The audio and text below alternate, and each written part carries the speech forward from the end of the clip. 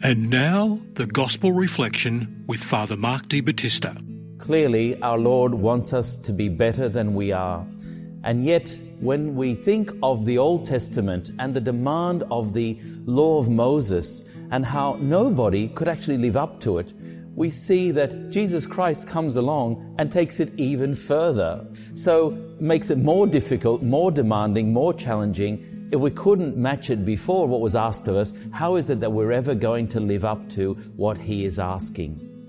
Well, what does our Lord say really? What is He actually after? He's obviously asking us to be more generous, to be big-hearted, that we can't measure our greetings, our love for our neighbor according to how much our neighbor loves us, but rather trying to give the greatest love that we possibly can, knowing that we're always in the presence of God, that we're always His beloved children, and that just as He is generous in making His sun rise on bad men as well as good and rain fall honest and dishonest men alike, so too our love should be generously and lavishly poured out. And yet I can hear some of you though wondering, perhaps scratching your heads thinking, but that last phrase surely just doesn't make sense.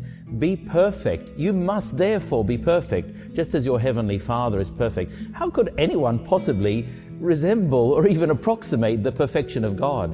He's the guy who made the universe out of nothing, and it cost Him nothing to make it. He was the one who has absolute beauty, astonishing wisdom, infinite in every way. How could we be perfect like Him? We must understand what the word perfect truly means. We can't be perfect like God in Himself, but we can be perfect within ourselves according to the teachings of Jesus Christ.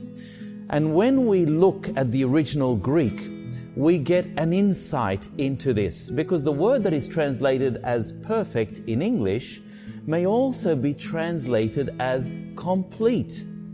So now I want you to hear the word complete where you would normally hear the word perfect. Listen to this.